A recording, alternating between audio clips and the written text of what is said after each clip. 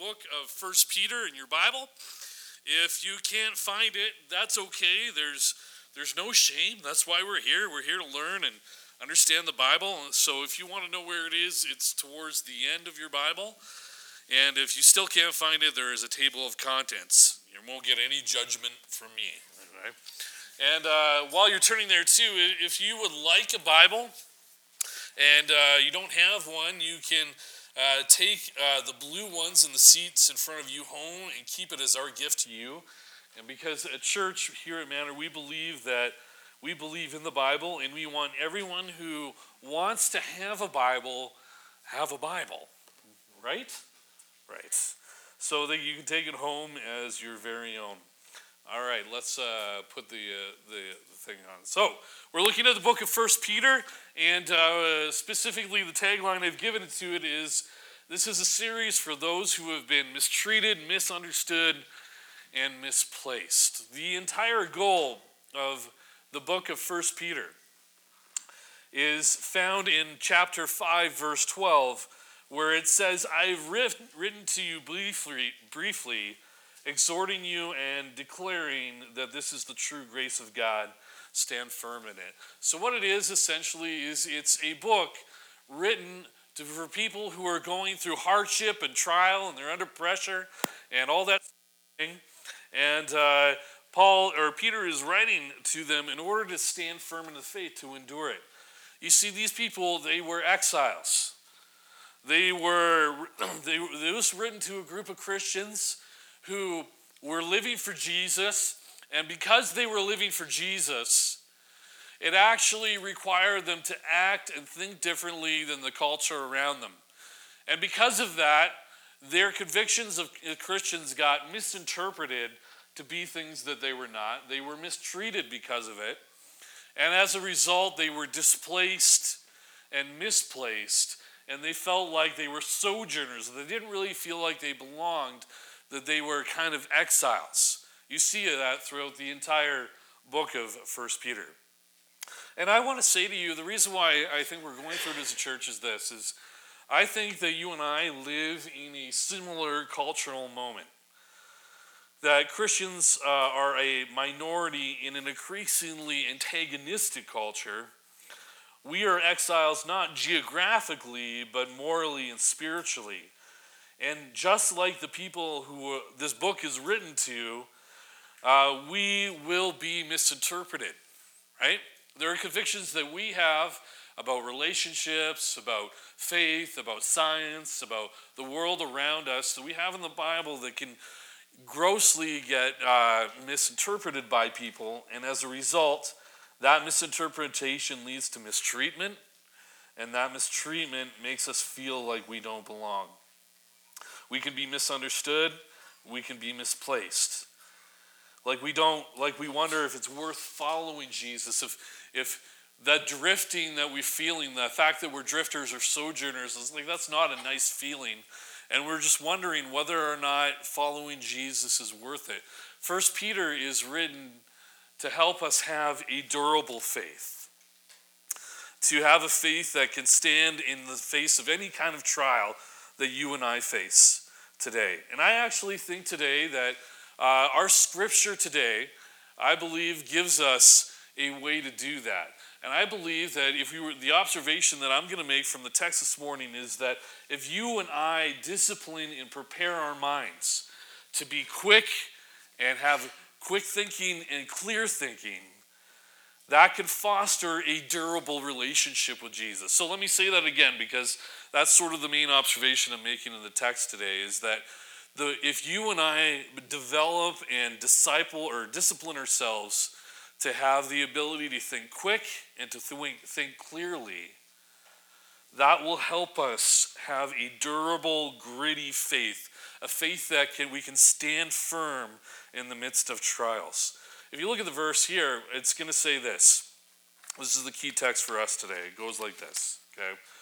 Peter says it better when he says this. Therefore, preparing your minds for action and being sober-minded, set your hope fully on the grace that will be brought to you at the resurrection of Jesus. So let me repeat that again. Therefore, preparing your minds for action and being sober-minded, set your hope fully on the grace that will be brought to you at the resurrection of Jesus. So that first part there where it says, prepare your minds for action, that's actually not a literal translation. That's a thought-for-thought translation. The literal translation or the word-for-word translation goes like this. Wherefore, gird up the loins of your mind and be sober. Okay? So you can find that in the King James Version. And that version makes absolutely no sense to me. Okay? How many of you read that King James Version and you read that phrase, gird up the loins of your mind, go, I don't understand what that means? Yeah, okay, a few of you. Well, most of you put your hands down, so you're awesome Bible scholars. Well, here's the idea. When I read this, I got really confused because minds don't have loins. But what that really means, you see, here's what it means. It's a phrase, okay? See, back in the day, men didn't wear jeans or pants. What did men wear?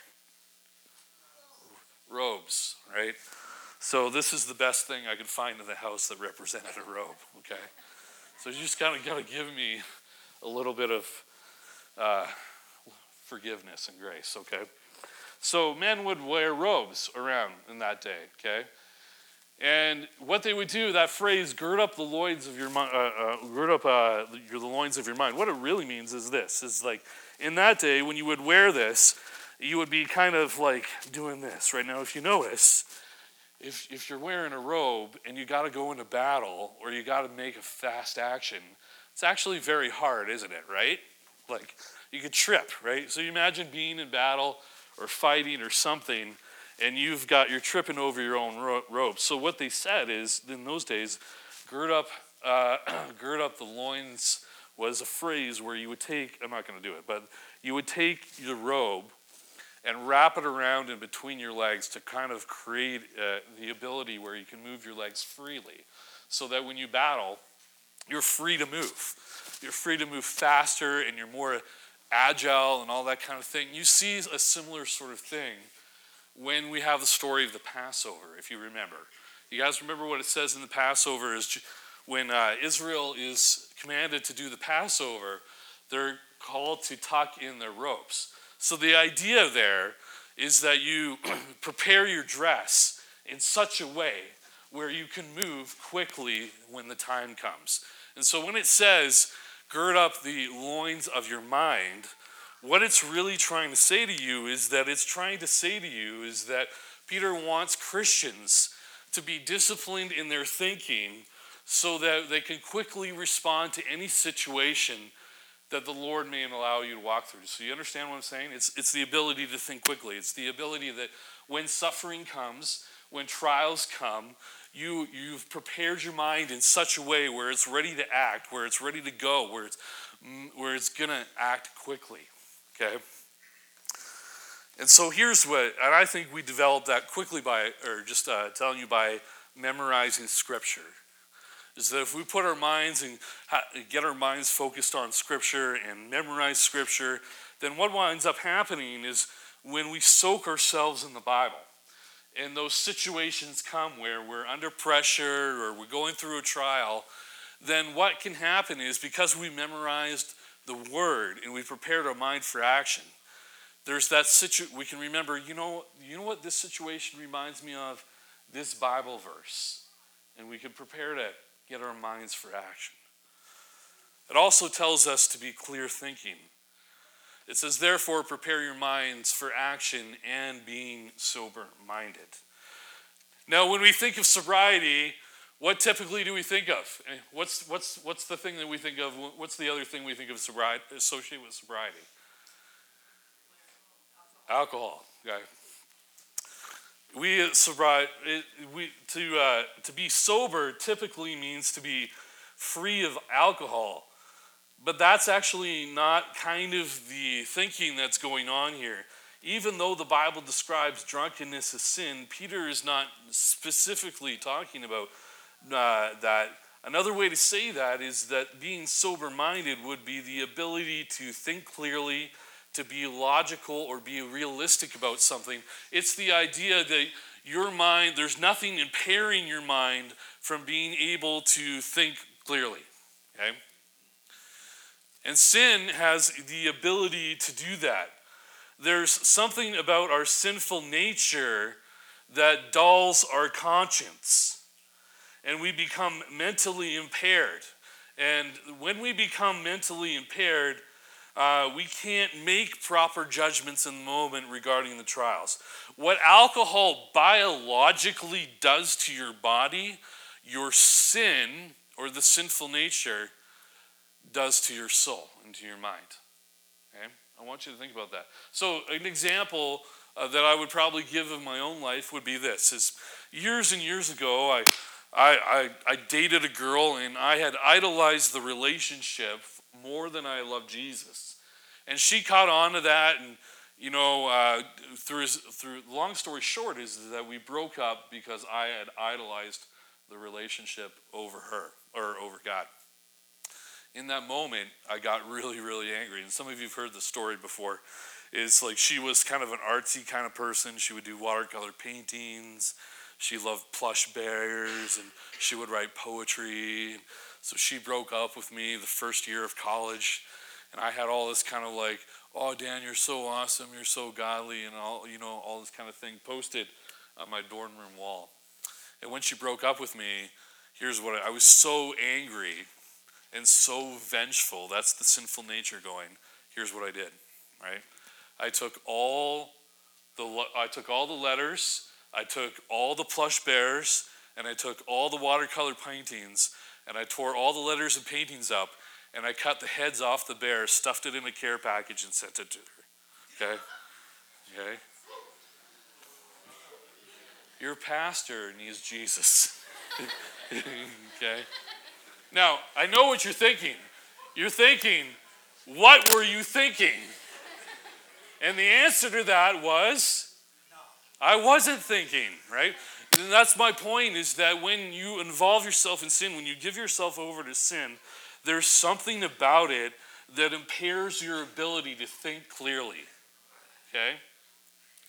Just like alcohol does to your body, sin does to this. And so what the Bible's saying to us is what I want you to catch here is that when you are in a trial, whenever you're under pressure, one of the things you can do is you can discipline your mental game or your mind game to be ready to think clearly, to think fast, to think quick, and to think clearly. And the Scripture gives us 3 ways to do that. The first is this. The first is that we put all our hope in Jesus. Second, we avoid regression. And third, we live holy. So let me explain this as we go through the passage this morning. If you notice, it says this: therefore, prepare your minds for action. So be quick to think, and be sober-minded, be clear to think. And how do you do that? You set your hope fully on the grace that will be brought to you at the revelation of Jesus Christ. Okay, so he's saying this: if you want to be able to think clearly, if you want to think quickly, then here's what I need you to do. I need you to put everything that you are and throw your entire being onto the hope of Jesus Christ, and that he's going to return again. Notice very carefully that this is why he spends the first little bit of the chapter going through how awesome Jesus is. Remember what I told you about therefore? Remember? The verse starts with a therefore. And whenever we see a therefore in Scripture, we should ask, one more time, what is it? Therefore. Okay? Usually when it says that in Scripture, what it means is, on the basis of everything that we just said, I need you to be able to prepare your mind for action and to think clearly. So what is it that they taught what was just said? Well, you remember what we've spent the last couple weeks on. We spent a little bit talking about how we have the blessings in Jesus. that we have been redeemed, that we have an inheritance that is waiting for us, and that those blessings totally overshadow any pain or any sort of hardship that you would face. That I think Romans puts it better when it says, I consider that our present hardships now are not worth comparing to the glory to be revealed. Then last week we talked about the fact that we are a highly favored people. And then we talked about the fact that we are a privileged people. And so when you see that word therefore, you could read it like this. On the basis that you are blessed, favored, and privileged, get ready to think quick and clear by trusting everything that you put in Jesus Christ. Now, what does that mean? What does that mean, for example? Well, that means that everything, your entire hope, rests in Jesus in such a way where if Jesus doesn't come through for you, you're toast. So just a quick illustration of this, I'll compare and contrast. There's a movie that I was watching a long time ago. It's an early 2000s movie, and it had this star in it, or I can't remember exactly what it was called, but there was this antagonist in the movie, and he was facing imminent death. Somebody was going to take his life, and what he had a bunch of necklaces around his neck, representing the different faiths. So he had Judaism, Islam, Christianity, Buddhism, and so he starts, as the guy is coming to end his life, he starts praying through every single one of them. I'm going to pray a prayer I'm going to pray the Muslim prayer, and pray a Jewish prayer, and pray a Christian prayer. I'm going to pray a Buddhist prayer. Like, he's going through all of it because he isn't hedging his bets on one, right? And so that's not what this text is saying, okay? An example of what this text would be saying would be an example of this. Let's say that you're getting ready to seed, and it's another drought year, okay? It's another drought year. But you go and seed anyway, and you do all the work, and then you have another hailstorm or two come through, and it's pretty bad. And then for some sort of reason, there's no insurance whatsoever, and you're stuck in the place where the only hope that you have is that God makes the seed grow. That's the only thing you're left with.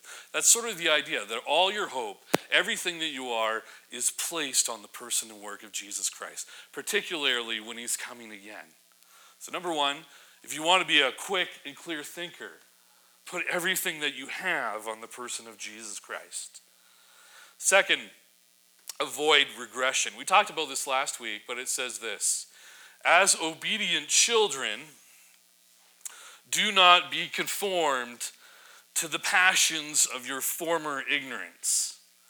Friends, nothing will determine your ability to prepare your mind for action and be sober-minded than to have a childlike obedience to the Father. How many of you parents know that no matter how hard you try, you can't always explain why your children need to do what you ask them to? Hands up. Yeah, you understand this, right? The same is true with God. And us choosing to obey him, whether we understand it or not, is what sets us on the road for having a quick and clear mind that is able to function and make decisions in hard times. As the verse points out, our obedience itself is what keeps us from not slipping away.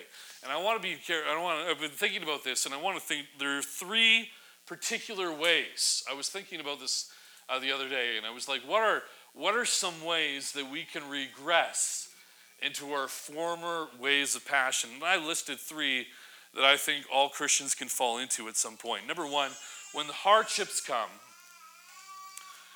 and the trials come, and we can decide to give up on Jesus entirely, right? We know people like that. There's something going on in their life, there's a health scare, there's some sort of persecution, the relationship falls apart, it's just too much, and they go, I didn't sign on for this, and I don't want to follow Jesus anymore. And so they outright consciously make a decision to go back to the way that they used to live and stop following Jesus altogether, right? They walk away from the faith. The second is that people become intellectual believers but practical atheists. So what I mean by that is that they don't actually consciously stop believing that in Jesus Christ, but on a practical level that they do. So they're going through a hardship and they're going through some sort of pressure in life, and they don't actually stop believing or intellectually agreeing that Jesus died for their sins, but they live like an atheist. They stop going to church. They pull away from relationship. They stop reading their Bible. Okay? All that kind of thing. And thirdly, I think that we seek temporary relief in our old passions. And if you were going to ask me which one of these are the ones that I think that we're more tempted to regress in our former passions, it would be this last one, is that we are seeking temporary relief in our old passions. What do I mean by that? What I mean by is that you're living for Jesus, you're doing your thing, you're following him as best as you can, you're obeying the word, you're pursuing God at everything, but then you're going through a hardship, and that hardship, there's no relief in that hardship. You're just trying to trust Jesus as best you can. And sort of what winds up happening is you kind of go back and think to the way that you lived before you met Jesus.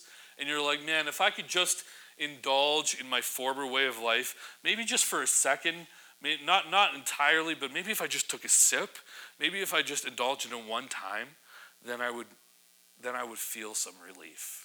Okay? An example of this, I've asked Liz for this, is some of you are going to appreciate that if you have celiac disease, okay? So a few weeks ago, we were struggling. It wasn't a bad week, but we had a little bit of a stressful week at work, and we were in Calgary. And in Calgary, it's always McDonald's time with us, right? We love McDonald's, right? Well, if you have celiac disease, you know that McDonald's is an absolute no-go, okay? Can't have it at all. Everything has gluten in it. The cheese does, the meat does, the bread does, the pickles do. I'm sure everything has gluten in it, right? So here's what happened. I was like, oh man, I could go for a Big Mac. So I ordered like a double Big Mac with fries and Coke, and we're driving back home. And you know the McDonald's smell, it fills the car, right? And I was like, oh, this is so good. And Liz goes, did you get any for me? And I was like, you can't have any. And she's like, I know, but I want some. And at that moment, I was the worst husband in the world. I was like, oh, this Big Mac is so good. Oh, sesame seed bun, 2 patties. This is awesome. It's great. And she got so mad at me. She said, give it here. And she took the burger and ate it, right? And I was like, babe, you can't have that. That's bad for you. And she's like, it was worth it. Right? That's kind of like what sin is, okay? Is that avoiding your foreign passions. It's the scripture is saying, hey, as obedient children, don't give in to your foreign passions. It's kind of like that, is that we know that there's something bad for us. But, we're going through a stressful time, and somehow we give into it just to find a moment of relief, okay? It's kind of like this, is when we are under pressure, we think back to the good times we had before we met Jesus. And if you want a scriptural example of this comes from Numbers 11:5. And this is a story where the Israelites thought about the same thing, okay? You remember in particular that the Israelites were suffering. They were being held captive under Egypt. God frees them, and then they spend time in the desert, right? And what are they known for in the desert? Complaining, right? But it's very interesting if you follow the psychology of it, what they were complaining about, because at one point they're in the desert, they're going to the promised land. It's not a good time. It's hot, it's sticky, it's desert. They're eating manna or whatever they are. And here's what they say. They say this. I want you to catch this. They say, we remember that we used to eat.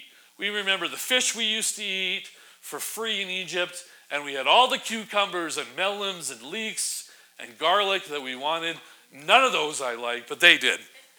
Okay? So they're around the campfire. You can imagine this, and they're like, "Oh man, do you remember how good we had it in Egypt? How awesome it was? How much food we had? Man, that was awesome." Do you understand what they're doing in that moment?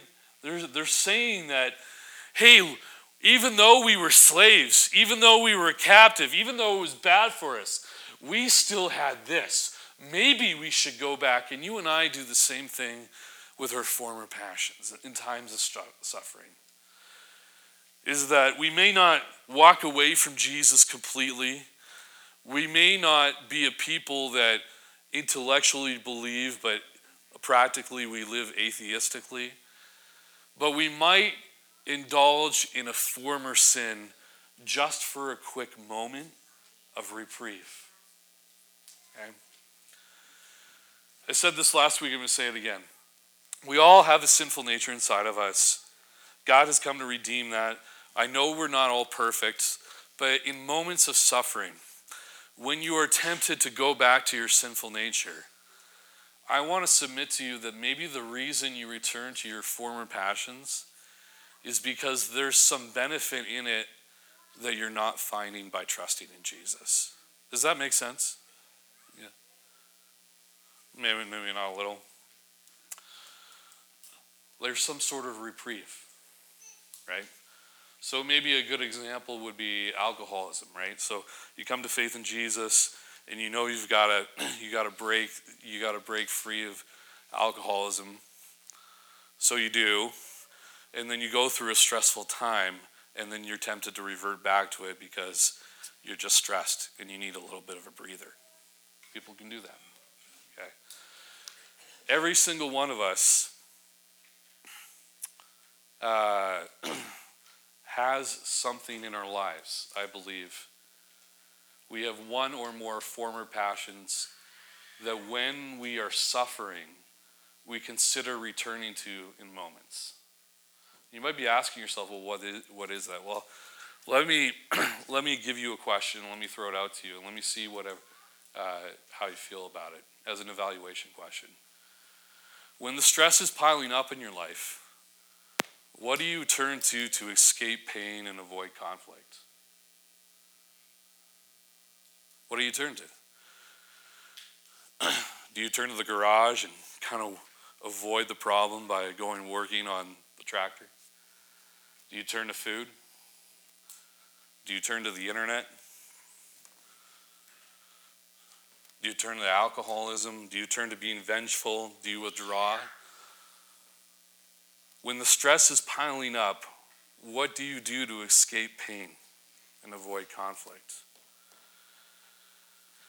And then the second question I would consider you to answer in your own time is this: if what I used to escape pain was taken away from me, so withdrawing or the internet or workaholism or complaining or being vengeful or whatever it would be, if what I used to escape pain was taken away from me, what problem would I have to face? What is your answer to that? And whatever your answer is to that question, that's what you're using to avoid an area that I think that God would want to work in your life. Okay. It's your former passion. And Peter is saying here, what he's saying here is that in order to think clearly, in order to think quick and clear, you've got to put your hope in Jesus. But as obedient children, you've got to avoid your former passions, your sinful nature. Why? Because when you indulge in your sinful nature, you impair your ability to make good judgments. Judgments that you need to make in times of suffering. Lastly, it asks you to live a holy life. Okay? This is what the text says here. But now you must be holy in everything that you do, just as God who chose you is holy. For Scripture says, you must be holy because I am holy. Okay? And what I want you to understand here is that I don't know if you know what is the doctrinal word we use for becoming holy. It starts with an S. Sanctification, right? Sanctification is a word that it means to make holy or sacred. But I don't know if you've made this mistake. When I was a kid and I first heard of sanctification, I always mistook sacred for scared, right? So when I heard about when I said, hey, our goal is to be sanctified, I always thought that means you should be scared, right? It's such an easy mistake to make. And I was petrified on the topic whenever the Bible spoke about holiness. And so I want to ask the question here. How about you? When you think about being a holy person and living a truly holy life, does it scare you? I think if I were honest with myself, there would be many of us that would actually say yes.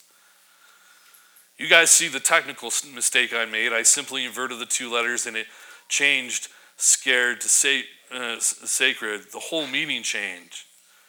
Being scared speaks of things you want to run and hide from or avoid. Being sacred speaks of that which is truly special and valuable and precious and important. And I'm wondering how many of us have made a similar mistake, seeing holiness as something that we should be scared of. Afraid of what it would make you look like or act like or be like. You see, if you are scared of holiness, you're not going to pursue it. And I don't know then that we do. And here's what I want you to say. I want you to understand that God wants you to be holy. He wants you to live a holy life while you're on this earth. It says so in Scripture, for now you must be holy in everything you do, just as God who chose you to live is holy. You must be holy. Just how important is holiness? Well, Hebrews 12:14 says that without holiness no one will see God. Which leads me to two critical questions. First, do you want to be a holy person? And second, does that scare you? If that scares you, you need to see that Satan has been at work in your life and you must defeat him today to tear down this destructive lie in your life. Satan has made you scared of holiness. So how do you change that?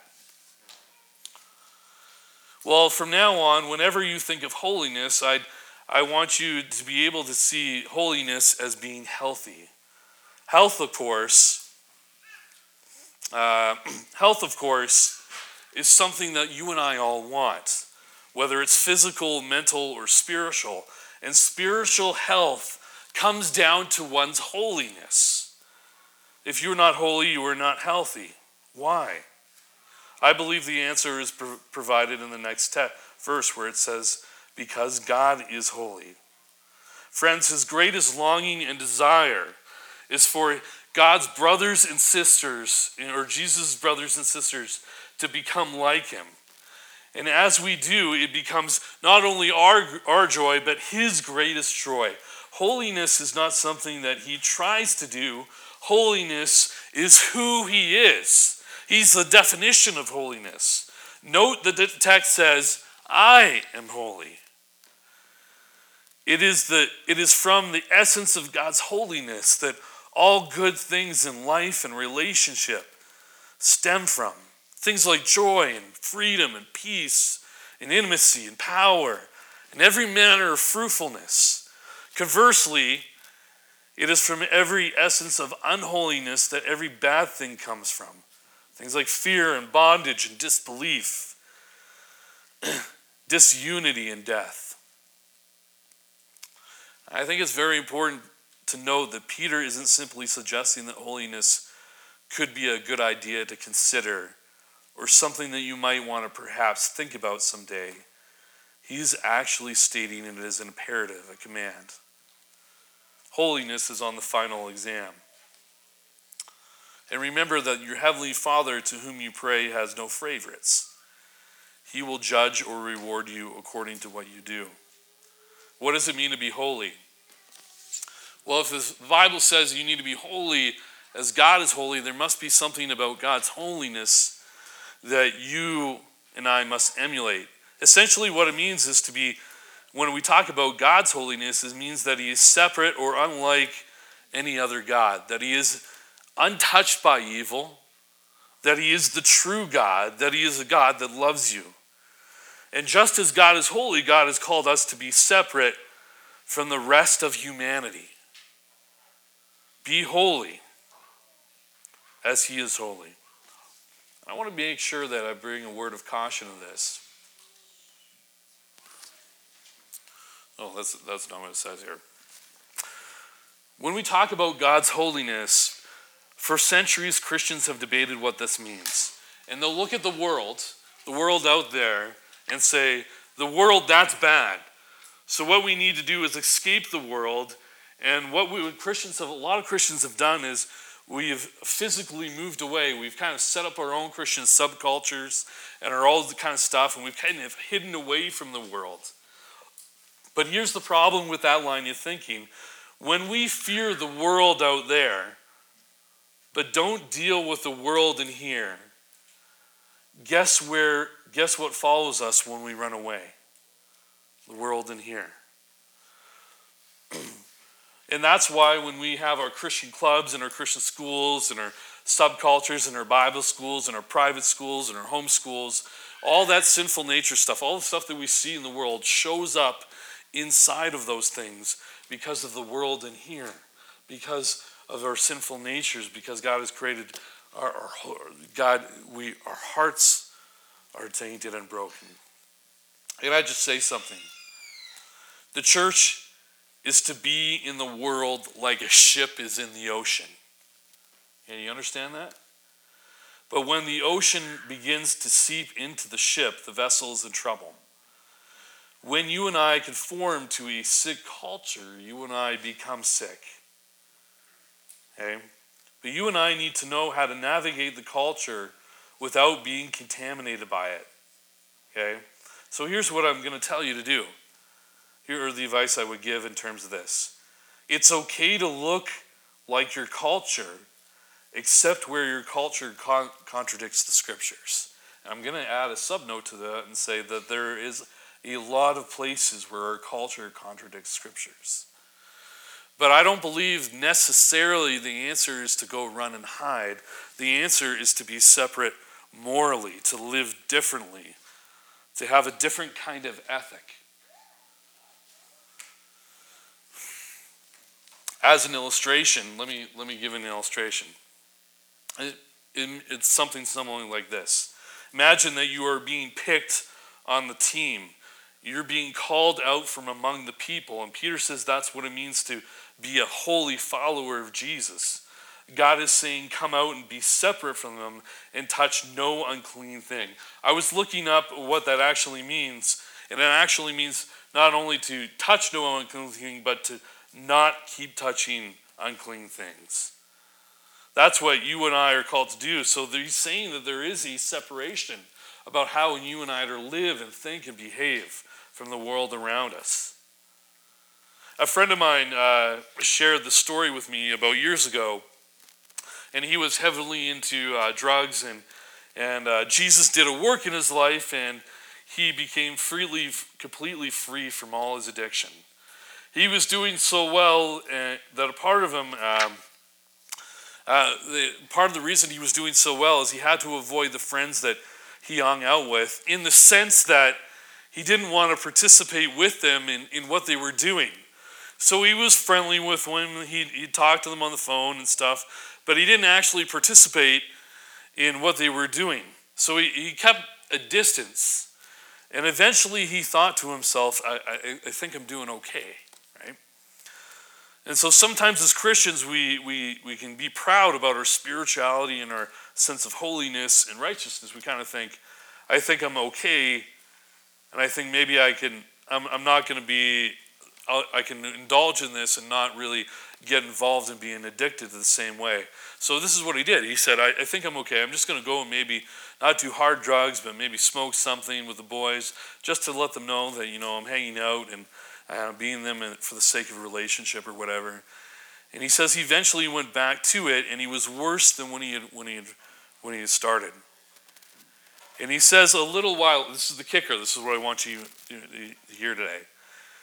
And he says a little while later, one of his friends turned to him while they were doing drugs, and he said to him, "You know, bro, I was watching you when you were clean, and I was like, I wonder if that's real, because I want that so much." And he says, "Wow, watching you here, I guess that wasn't really all that I thought it was."